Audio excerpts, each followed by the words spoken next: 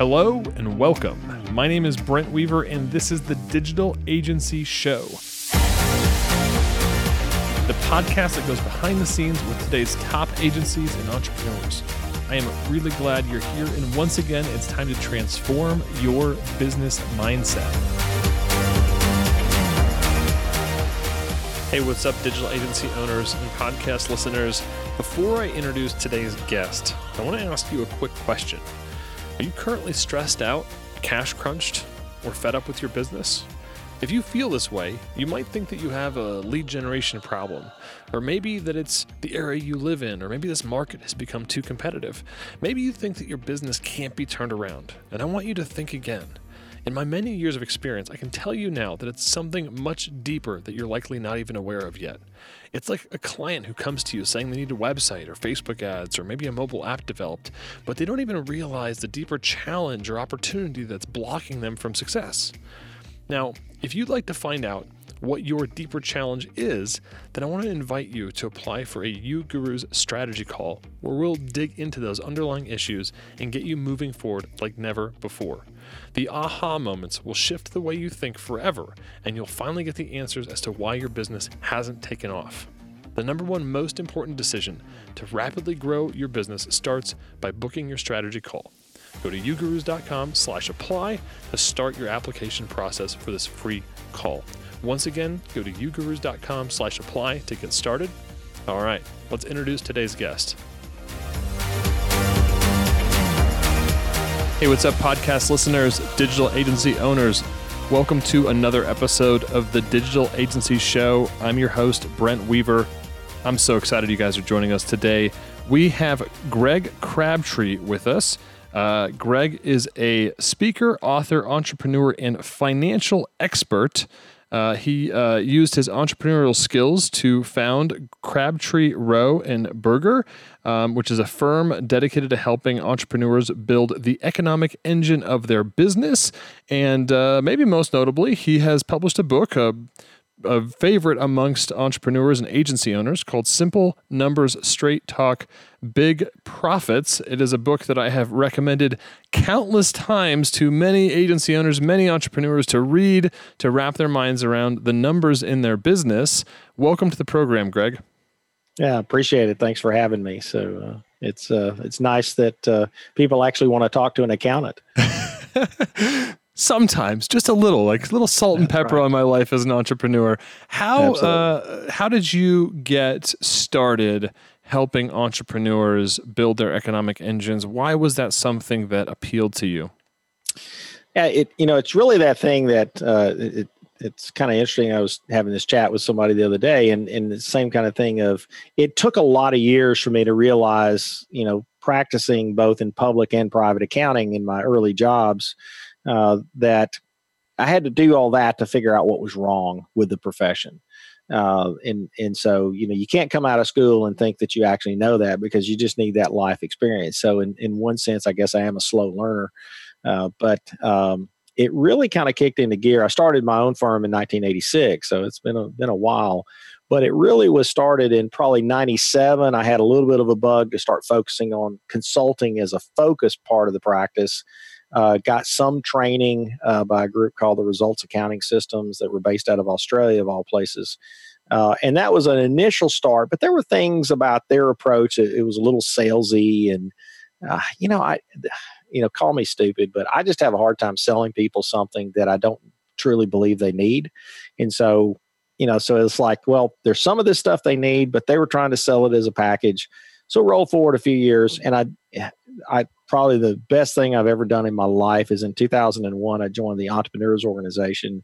So it's a group of entrepreneurs that you get together both as a chapter and a forum, and then also internationally as well. But you have to have a business that does $1 million in revenue, and you have to be the founder or the controlling shareholder. So I just barely met those requirements in 2001 and joined. And it kind of rocked my world, because my initial forum of 9 other people that I met with, I was in the Atlanta chapter, and I live in Huntsville, Alabama, which is about a 4-hour drive away. So think of this in a sense of an accountant doing this crazy thing. I'm driving 4 hours each month to Atlanta to forum, 4 hours in forum, 4-hour drive home. So not exactly, productive, from a billable hour standpoint. But it was the kernel that really started things, because I couldn't do business with those 9 forum members by forum rule. And so it created a safe environment. And much like a lot of the mastermind groups that we've talked about before. And so in that group of not being able to do business with each other, I got 9 very honest opinions of the accounting profession. None of those 9 people would actually recommend their current accountant. And so as a net promoter score, since I'm talking to a marketing audience, you guys totally understand net promoter score. Oh, yeah. So as a profession, we scored 0. That's pretty harsh. And so I said, well, what is it that we're not doing? And first thing they said was obviously the April 15th tax day surprise. And I said, okay, I think I know how to fix that. What else? They said, we don't like being billed by the hour. And this is something that your audience needs to hear, because I learned from that point that it got driven home to me that billing by the hour has only 2 possible outcomes. I either give away my expertise or I charge for my ignorance. That's the only 2 possible outcomes. And so it forced us to really rethink our business model. So we primarily bill only on a fixed price basis today, on either per project or an annual contract where we can scope services. And the only thing we bill hourly now is just where we're doing staffing services of providing an outsourced bookkeeper or controller, something like that. And even that, we try to get to a project that's fixed price as soon as we can. The third piece, though, was the damning indictment of my whole profession. And they said, oh, by the way, you see hundreds of businesses' most intimate details. You got to have some idea what works and what doesn't. And right there, they told me what was wrong, because here I'm processing the most sensitive business information in the world for hundreds of businesses, and I think I'm doing tax returns and financial statements, and I've got the very kernel of economic data that the Federal Reserve economists would kill for. Mm. But see, the difference is, the accountant looks at it and says, well, who's going to pay me to analyze it? And what they failed to understand is I don't need to have direct payment to analyze it. That becomes intellectual property as I start to study it and draw inferences and ideas and concepts. You're not revealing, proprietary information. You're just studying economics, from that standpoint. And in creating at least frameworks that entrepreneurs have been asking their accountants for years, and the accountant says, their answer is, well, it depends. and when you say that, so you're basically saying, because you had access to all these different businesses, us as business owners are saying, what should my profit be? What should I be paying myself? Yeah. What should my gross margins be? Not just the answer that I'm not going to throw my CPA on the bus, but I have had CPAs give me the "it depends" answer. Yeah, yeah, and they'll tell you what it is, but they won't tell you what it needs to be. And so that started the process. So I've done multiple study projects over the years since this aha moment happened.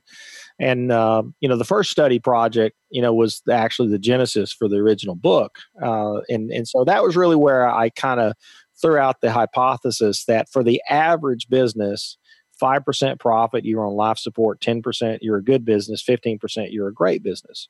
Now, that works for about 70% of the businesses for the most part, but there's still 30% that doesn't work for. So I had to continue searching.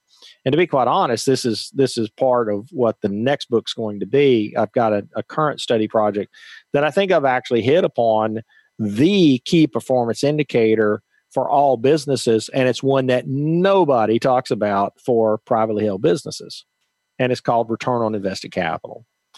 And so if you think about it in a sense that what establishes your profit target as a percent of revenue or even a percentage of gross margin, we pick whatever number you want to base it on, that's actually irrelevant. The number that you have to generate is somewhere between 50 and 100% return on invested capital year over year without selling the business. And that's the secret formula. And we've tested this on hundreds of businesses that we work with. And so far, in terms of all U.S. businesses that I consider a viable business, I have yet to see a return on invested capital less than 50% and the average is we've got a current economic model that we monitor that's 50 companies that are all over the U.S., all different industries. So that's kind of my economic indicator base. And that number, the average is about 75%. Some years it pushes up to 90, some years, but it's about 75%. So it's between 75 and 100. And so think about that. I mean, your business, this is the part that I never had the hard data to win this argument, but now I do. Your business has the potential to be 100% CD. Who wouldn't want 100% return on your CDs, right? That sounds like a good investment for sure. Yeah. And I definitely want to have us go into this. I just wrote down ROIC. So, but I want to almost like jump way back into maybe some simpler ideas. Because you mentioned the 5, 10, and 15%. That works for 70% of businesses. But I know when I've mentioned that to people, a lot of small agency owners, what they tell me back is, oh, 10%? Are you kidding me? I've got 80% margins, but they're not paying themselves. That's right. Yeah, and you're right. And that is the first chapter in my original book is the one that every person listening to this podcast, that they haven't read it, they need to take a look at that. It's clearing the distortions, and the number one distortion in all business financials of privately held businesses is owner compensation. So if you don't pay yourself a market-based wage, you're lying to yourself. And so I have a digital agency that I actually use as a case study a lot of times. And when they came to me originally, they were doing $600,000 a year in revenue, and they said they were at 25% profit. I said, really?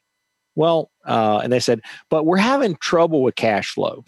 Oh, let's see, 25% profit, cash flow profit. And they also probably aren't paying their own credit card bills or whatnot as well, right? Yeah. So essentially, I looked at their numbers and I said, oh, well, here's the problem: the amount that you're paying yourselves, you're taking as a distribution, it's not hitting your P&L. So let's reclass that as compensation, which was still actually a little on the wimpy side, to be quite honest. And I said, so now you're at 4% profit. I think we figured out the reason why you have a cash flow problem. And so I enlightened them on the idea of saying, listen, here's the deal. We're going to keep your wages. So the same distributions that you got last year, we're going to make that your salary for this year. So it was 2 owners. They were making about $60,000 a piece. And I said, we're going to keep you at that number because you got to prove to me you're worth that. Right now, that's still a question mark. And I said, now, here's what you have to do in gross margin to just earn the salary that you have. And so we did what we call a bottom-up targeting session with them. And it was only $100,000. So they only had to do $100,000 more in gross margin. So gross margin for an agency is after you've paid outside contractors. And so what's the internal top line of money that's coming to you? And so that's the number we based it off of. And so I said, I modeled it out and I said, you only got to do 100,000 more with no more increase in labor of the team that you have. Guess what? They did it. And now they earned their salary. They got a 19% real net income number.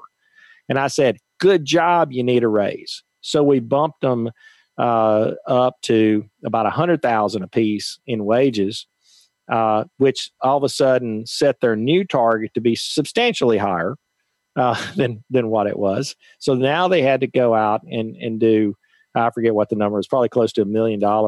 And the next time they missed it. Now they were still 20% profit when it was done, but what they failed to do was hire fast enough to meet the growth. So in their case, they were able to find the work. They were just slow in adding the labor to support it and stay at that same rate.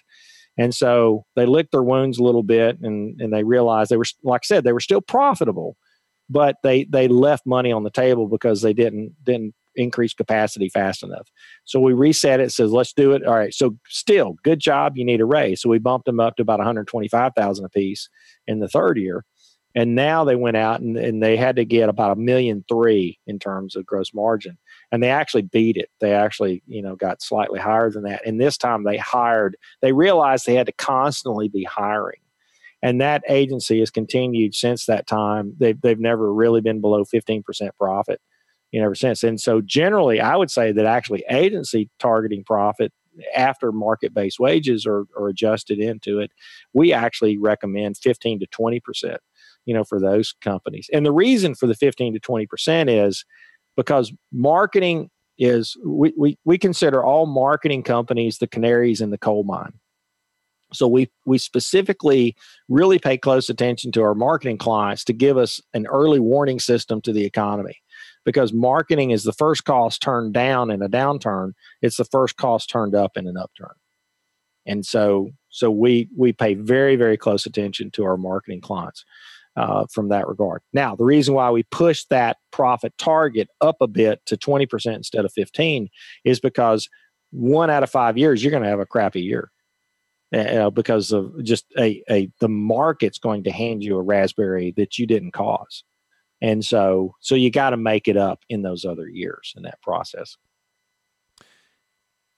I find it so interesting when it comes to setting owner compensation that there's a lot of mindset trash and other problems that probably aren't what most CPAs deal with. I mean, you guys are obviously proponents of the owners should get paid more. They should be paid a competitive wage so they show up differently in their business. Sometimes when I've taken people through this exercise, they see all of a sudden what they should be getting paid and their business isn't profitable. And, I mean, I hope that kind of lights a feelings. Yeah, it does hurt their feelings, right? I mean, it can be a wake-up call. And I think a lot of people are avoiding that for I don't know what reason, but it's they like to look at the individual projects.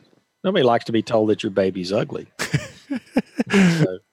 But sometimes the truth hurts. It is just addressing things as they are, not as you wish them to be.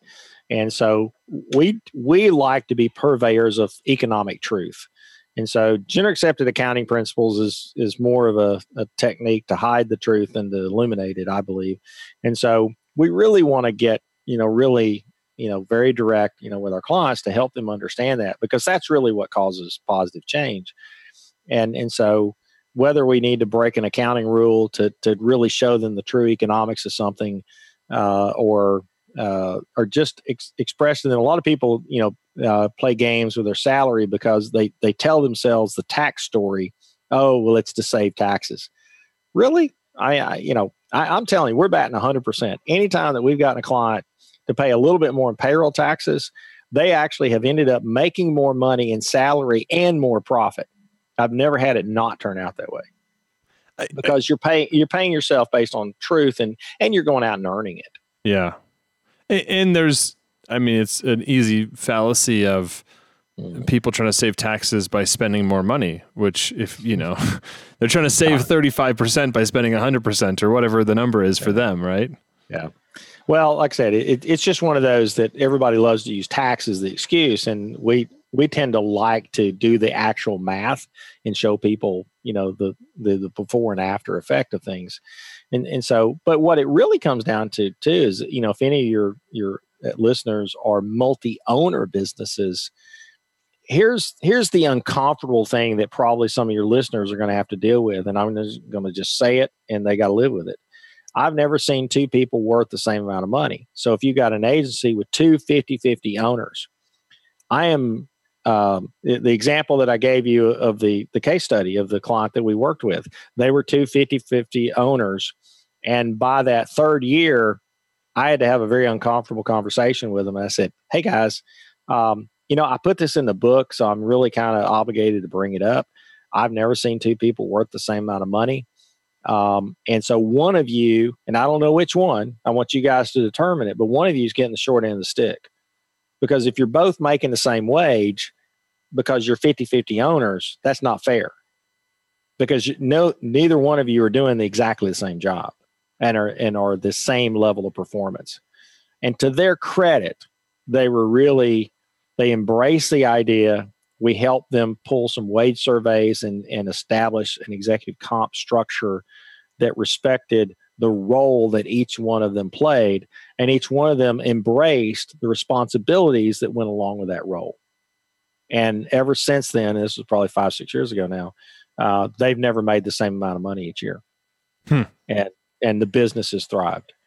Because if it goes back to Adam Grant wrote a book called Give and Take, and he writes a great blog on this idea. Adam Grant and Dan Pink are two of my favorite kind of behavioral economists. And Adam Grant said, it's not about equality in pay, it's about equitability. And so there's no job title on the org chart called owner. There's CEO, there's head of sales, head of marketing, head of operations, head of finance, head of IT, head of HR. So and in a small business, you're wearing all of those hats. In a 2-owner business, you're divvying it up, to some degree. All of those jobs are worth different amounts of money. Just go pull a wage survey and you'll see. And so you create a blended job role based on the ones that you're responsible for. Wage survey, really common thing that I hear from people. What should I pay myself? Any specific tools or things you can recommend for our listeners to dip their toe in to find some of that information? Yeah, so publicly available data, for lack of better resources, Glassdoor.com, Salary.com, Payscale.com are publicly accessible. Some of them have some paid versions that you can pull a survey with.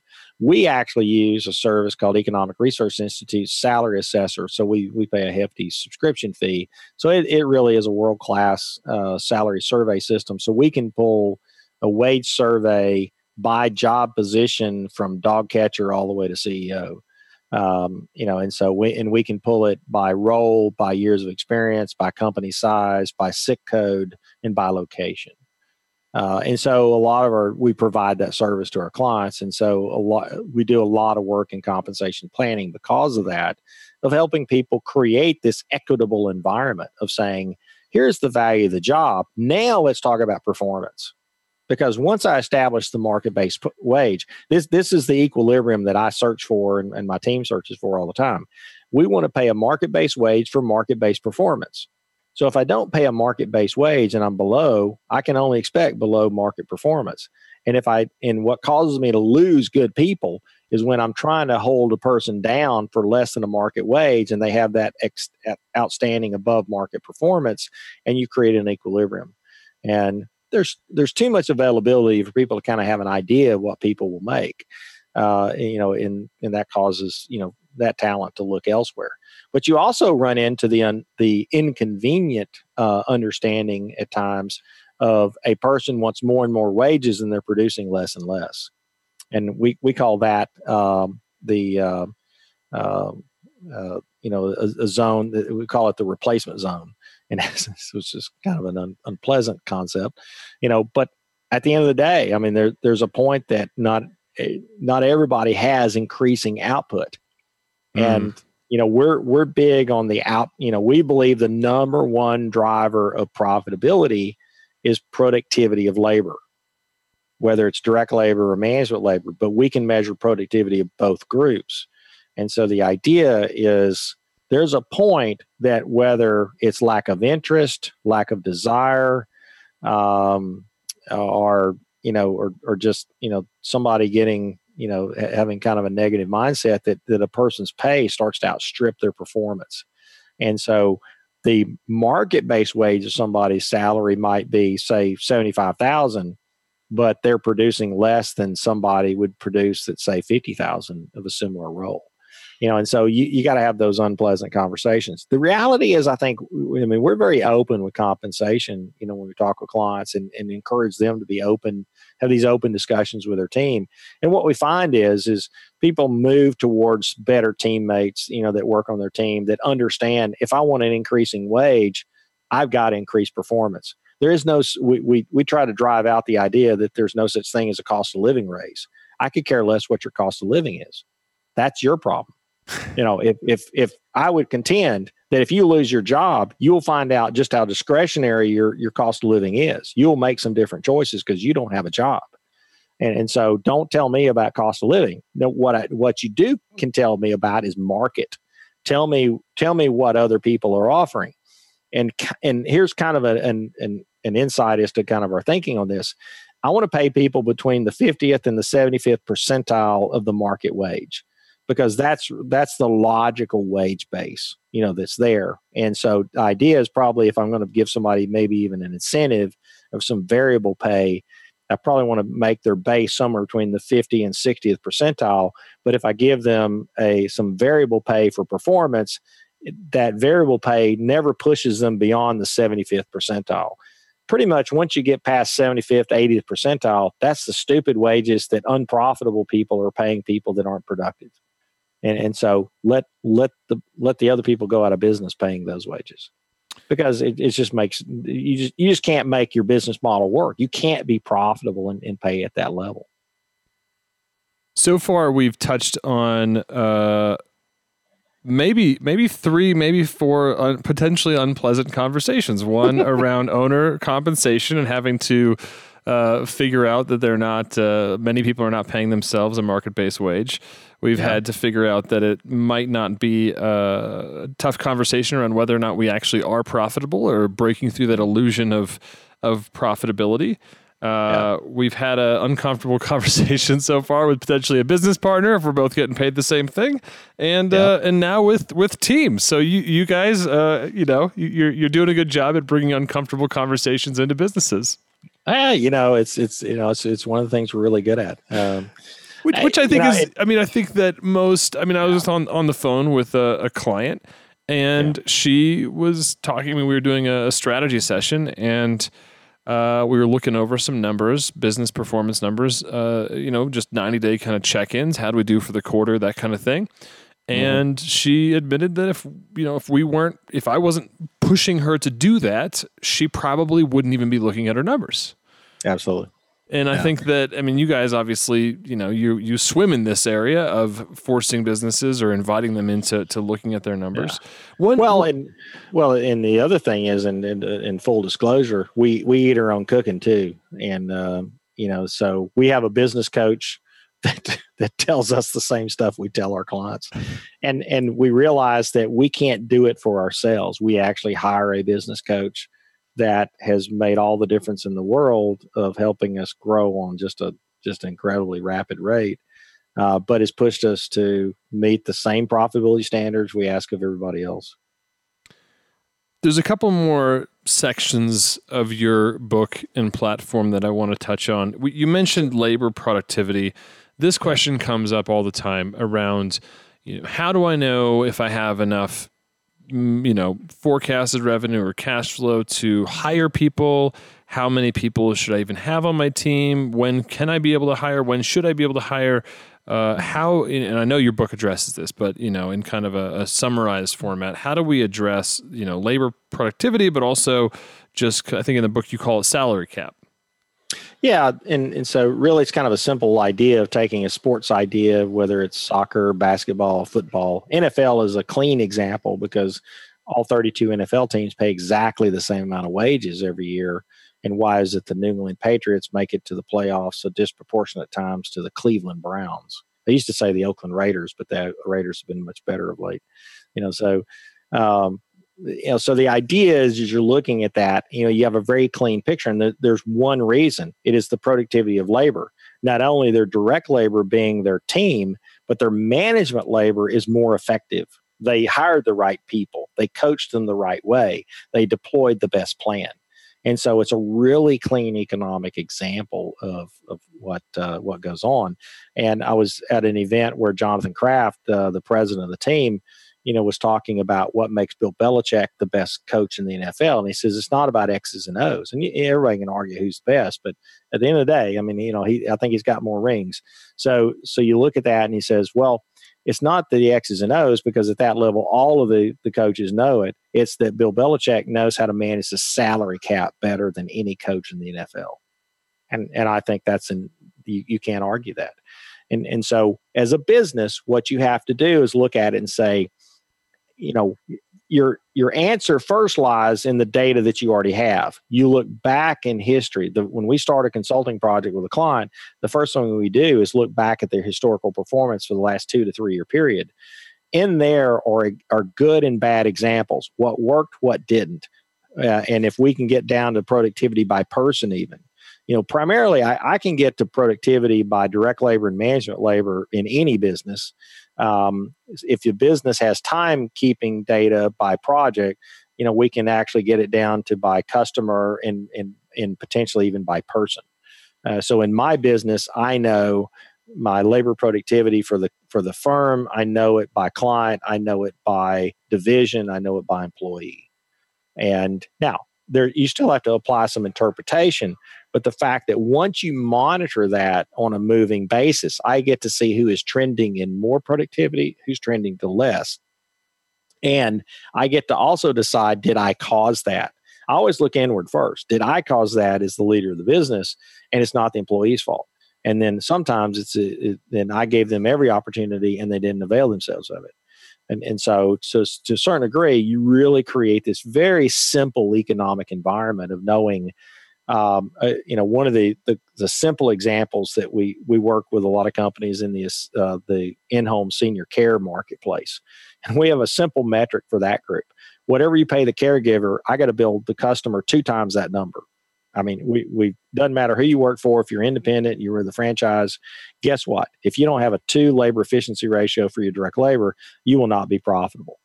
And that's something that we can just tell people from an authoritarian standpoint because we've just seen so many data points in that industry. Now, there's other industries that you can apply it a little differently, and you can approach it a little different. But what you can do is once you create these patterns, all you're doing is looking for pattern recognition. What's a good pattern? What's a bad pattern? Let's eliminate the bad. Let's find more of the good. It's not rocket science at the end of the day. And I'm really glad you brought up that labor efficiency ratio concept, because so often I see people where they hire a contract developer for $50 an hour and they charge their clients $75, or maybe they hire the designer for $85 and they charge their client $100, and they're like, well, I'm making $15 per hour on their work. That sounds great. But they're not, right? Because there's fixed operating expenses. There's even just basically credit card fees or whatever, right? And all of a sudden you work backwards in the math, and they would have been better off just not taking on the contract because they are actually paying money out to fulfill it. So that number, that labor efficiency ratio, you said for the in-home care, basically it's a factor of 2. Whatever you're paying the in-home care person you need to be billing twice as much to the customer. Do you have any heuristic like that for agencies or any, Yeah, actually for most agencies that are, I would say probably 3 million or less in total revenue, the number we start with is a 3.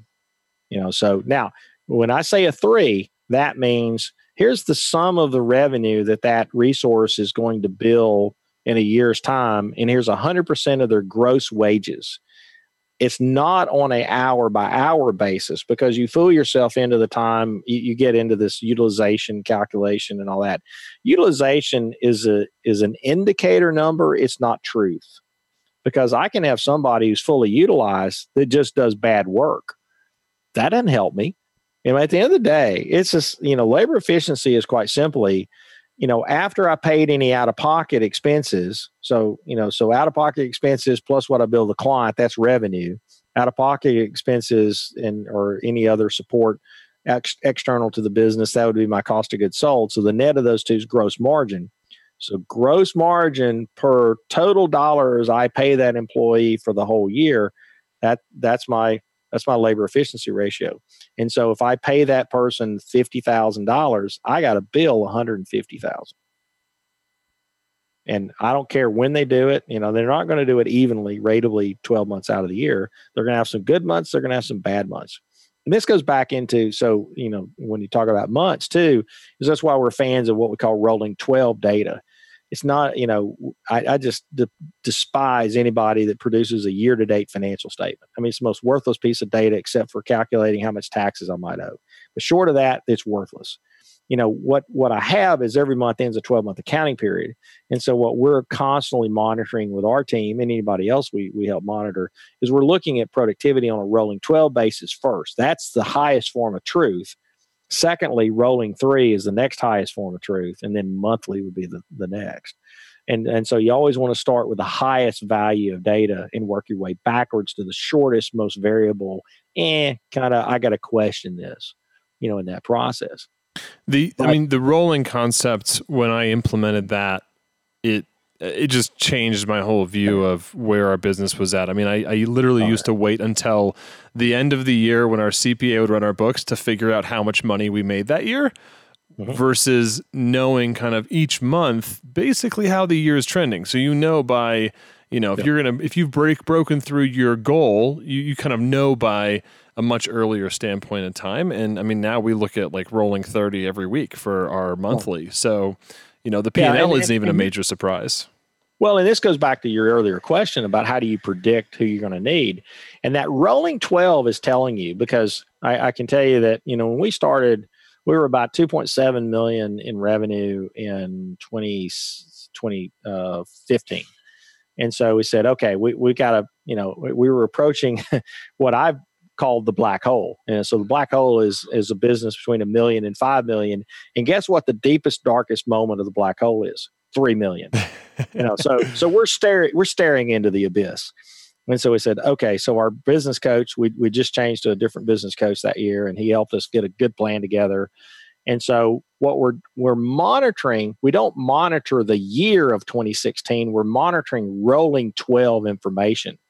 And so we actually hit 3 million in rolling 12 in September of that year. Now, on a normal planning basis, people say, oh, we hit our goal, let's relax. It's like, well, no, let's keep going. And so, we beat it again in October. We beat it again in November. We beat it again in December. And we just kept going. And so it's really kind of changed my mindset in terms of setting targeting.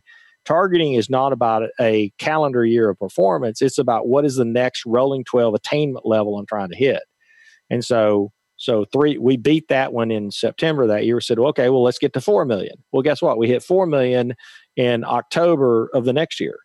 And guess what the next one is? Well, the next one is 5 million. Well, I can already tell you that we'll hit 5 million in this year, because on a rolling 12 basis, we finished last year like 4.2 million in revenue. We're already on a rolling 12 basis, we're 1.2 million ahead of the previous year. Wow. Year over year. And so that, I mean, unless I do something to totally screw it up, and hopefully I won't do that, but I can already tell you that we'll be at 5 million somewhere October to November-ish, all trends, considered. And so it gives me confidence, and we're hiring like a drunken sailor, that, and it's, I mean, and this is a tough labor market for every industry, that's out there, but it tells us why we have to, it's like my client shared the example earlier of them not hiring fast enough. We're constantly looking for people, because we can't let up, because we know that unless something changes that growth trajectory, we got to keep going. I want to make sure the nice thing is the profit, and this is the important part. Growth without the profitability sucks. So, we got to maintain that profitability, or else let's pull back on the lever and fix it.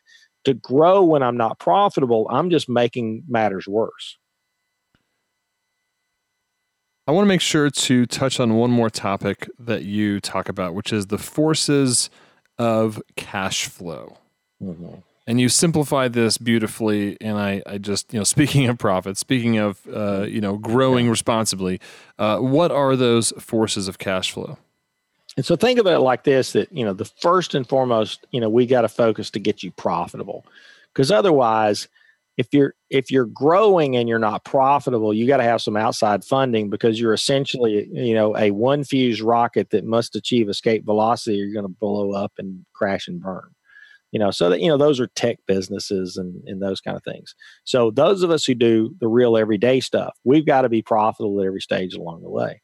And so in that process, that means I got to be profitable. Well, then I get to make a decision. What do I utilize those profits for?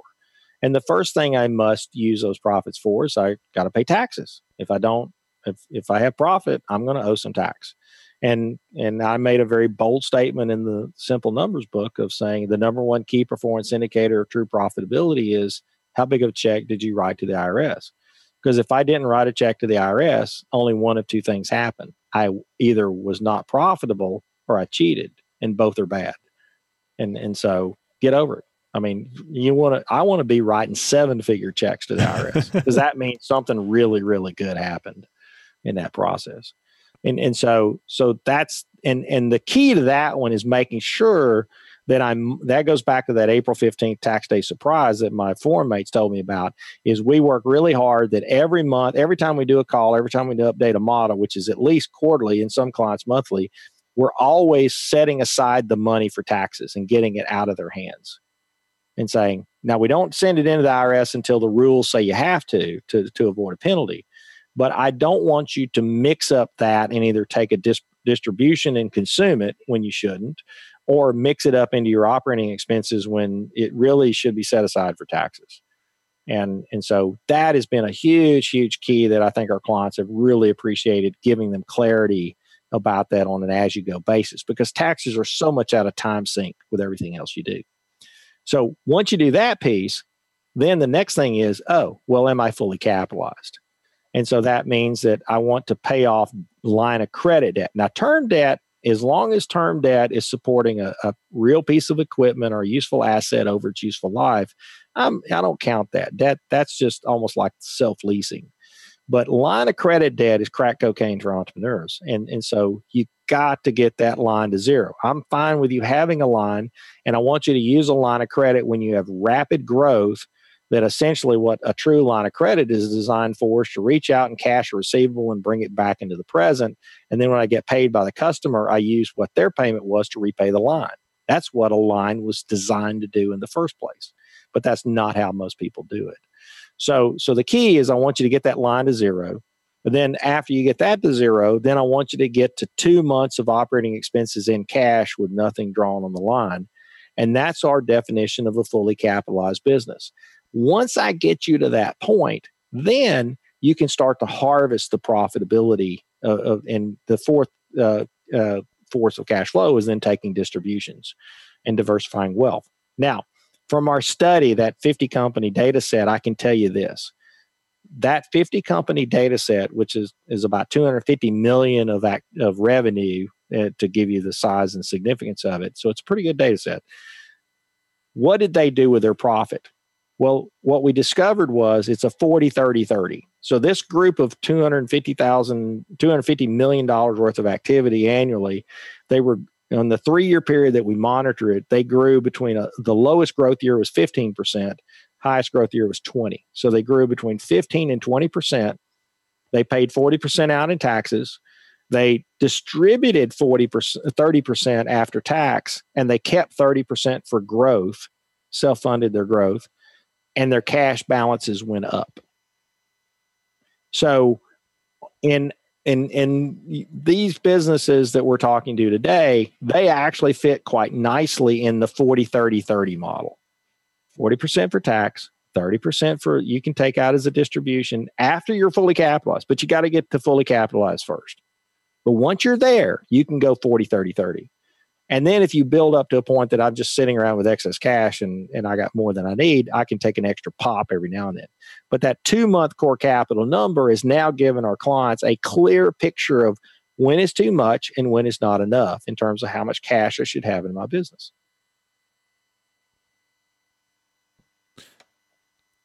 I'm so glad that I made sure we covered that, because those 4 forces of paying your taxes, repaying the debt, reaching your core capital target, taking those profit distributions, and then that 40-30-30 model, that's definitely ending up in our show notes so people can be aware of that, because I feel like after paying yourself at least a market-based wage so that you can do the work in the business properly, that those benchmarks and thinking about those things are hugely important. So thank you for that, Greg. Yeah, great. Yeah, appreciate it. Yeah, and that's proven, because that's the thing that was the common question that the client would ask their accountant and saying, well, how much cash is too much? Well, it depends. Well, no, it doesn't depend. There is a bright line number. We just had to do some research to say, what is it? And that has been a very reliable target, especially for a 3 million and under, business of even up to 5 million. Sometimes it's even more than 2 months as the businesses get bigger, but it's more so that they're just accumulating cash for the strategic purposes to then go deploy it. So it's been a really good concept. Are you ready for our lightning round? Just 4 quick Absolutely. questions to kind of slam through here. Absolutely. All right. What is the best advice you've ever received? Oh, the best advice I ever received was actually learning how to delegate and replace yourself. And that came from a lot of different sources. But I actually was asked that question by an EO friend of mine who's in his early 30s, but has already developed multiple successful businesses. And the most intuitive question that I've been asked from and he asked it was, he said, if you had to go back and talk to your 30-year-old self, what would you tell him? And that was it. Is I would have to tell myself to delegate and move to the higher value task. It's when you delegate, it's not so you can sit around and answer email and surf the web. It is to shift your time and focus to higher value things. Which of your personal habits has contributed most to your success? Personal habits. I would say a thirst for learning. College was a pimple on a gnat's ass in terms of learning, and to somewhere early on in the middle of my first job in public accounting. Well, I take it back. I got hired by one of our clients to be a controller for a bank, and I started reading the Wall Street Journal. And the Wall Street Journal back then was a much better publication than it is now, but they did such a good job of in economic information and defining terms. I learned more reading the Wall Street Journal than I ever did from any textbook I had in college.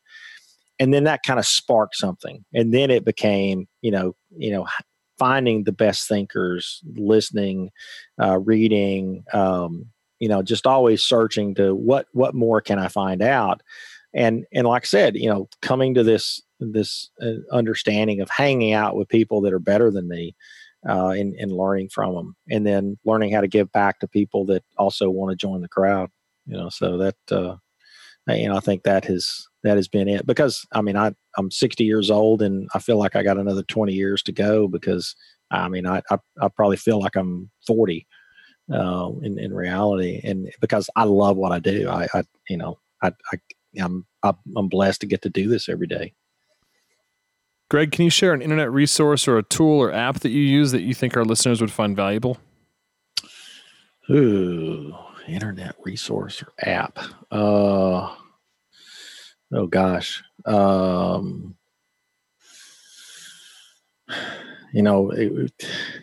of the things that we have access to, are either paid services or that we use in our work. Oh gosh. What's a favorite app on your phone? We'll make it easier. Well, my favorite app is my golf shot app that I track my golf scores in. Okay. Well, and it kind of goes to this idea of, all right, so I was a horrible golfer. I started playing in college, and I really stunk. And 15 years into playing golf, I finally attended my first golf school. And I immediately went from about a 30 handicap to a 12 that one summer. Still couldn't hit the ball very well, but I learned how to play better. And then that has produced, I've bounced somewhere between about a 5 and a 6 handicap, for the most part. And at 60 years old, I hit the ball farther than I've ever hit it in my life. And so to me, it is this aspect of whatever you do, whatever sport, whatever activity. To me, golf is just as integral to my thinking process as business, because I'm always trying to figure it out, and I use it as a diversion, because golf is the one thing that actually takes my mind totally off of business, but yet I approach it almost in the same way. And so, but it is that thing of constant improvement. Is I can be better. I can do that. And it's kind of overcoming self-limiting beliefs, because that, my biggest self-limiting belief when I first started my own practice was I didn't think that I could win work. And, and it's like, to give you kind of how crazy that is, we literally get probably 2 qualified inbound leads a day, and I don't do anything. I mean, we do things to get it, but not overtly. I mean, I show up and I do talks. I do these kind of things. I was going to say, you have a well-published and well-read book, so it's not like you're sitting on the beach, but yeah. Yeah, but the thing is we're not actively intentionally marketing, one, because I mean, if I punch the monkey, I would probably have more business than I could actually respond to. And so the idea though is that but it was that self-limiting belief early on that I couldn't attract business. And I would probably tell your audience is, once you've kind of developed your craft, if you just continue to search to be better, and serve and as always, it's like I said early on, I want to do the things that people need. I don't want to sell them anything they don't need. And I think that ought to be every business's mantra, from the standpoint, because there's way too many people out there selling people what they do rather than what they need. Yeah. And just think how great the economy could be if we only did what people need and charge them a fair market price for it. It's like, man, that would be nirvana. And Greg, last lightning round question. What book would you recommend and why? That's a good question. I would say probably the book I reference the most is Jack Stack's Great Game of Business. I did the Springfield Remanufacturing plant tour back in the late 90s, and I was so struck by machine operators that knew balance sheet, P&L, and cash flow statements better than any accountant that I'd ever met. And for your readers who don't know about Great Game of Business, it's a form of open book management that, we don't recommend it to everybody because if there's 2 requirements that we believe for open book management. The owner must be able to defend the data, and 2, you can't have any protected species on payroll, which means I can't be paying people who aren't really earning their pay. And so it's a philosophy and we operate in a very aggressive open book culture because actually we don't hide salaries. Everybody knows what everybody makes. Everybody knows what the firm makes. Everybody in the firm knows that, or they can know it. We don't hide it. And so from that standpoint, it causes an openness and transparency that you have to run based on a philosophy that you believe in. And I just think Jack has built a wonderful company. It's not perfect, but I just have so much an appreciation for what I've learned from their concepts. And actually, I'm speaking at their conference this year in one of their breakout sessions.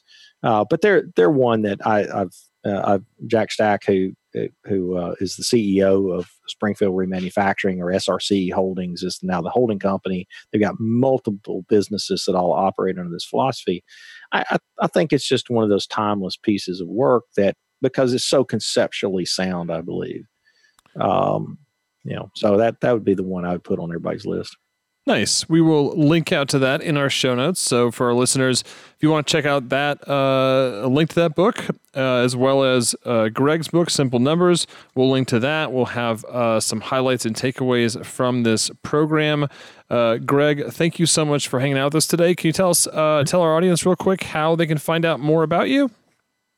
Yeah, so the CPA firm is Crabtree, Rowan Berger, and crbcpa.net is the website of the firm. But actually, I would direct you to our consulting site, which is a little bit easier to really kind of see what we do, is simplenumbers.me. And so that's our philosophy. So that's the website for the book.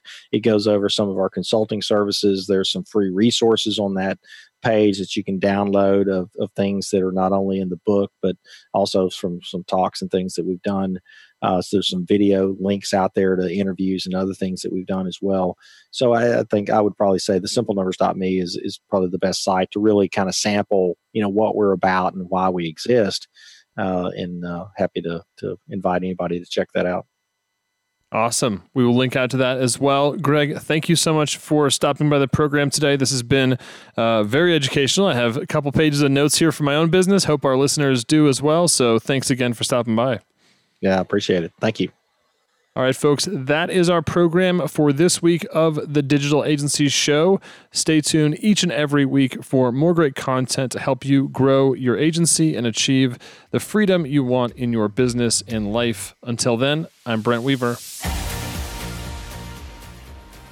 Thanks again for tuning in to the Digital Agency Show. Before we close out, I wanted to check in on your answer to my question from the beginning of the episode. Are you stressed out, cash crunched, fed up with your business? Now, if you feel this way, you might think that you have a lead generation problem. Maybe that it's the area you live in, or that this market has gotten too competitive. Maybe you think that your business can't be turned around. And I want you to think again. In my many years of experience, I can tell you now it's something much deeper that you're likely not even aware of yet. It's like a client who says they need a website, Facebook ads, or a mobile app when they don't even realize it's a deeper challenge that's blocking them from success. Now, if you'd like to find out what your deeper challenge is, then I want to invite you to apply for a strategy call where we're going to dig into those underlying issues in your business and get you moving forward like never before. The aha moments that you're going to have will shift the way you think forever, and you'll finally get the answers as to why your business hasn't taken off. The number one most important decision to rapidly grow your business starts by booking your UGurus strategy call today. Go to ugurus.com/apply to start the application process for this free call. Once again, go to ugurus.com/apply to get started. Thanks again for tuning in. Join us next week for another episode of the Digital Agency Show.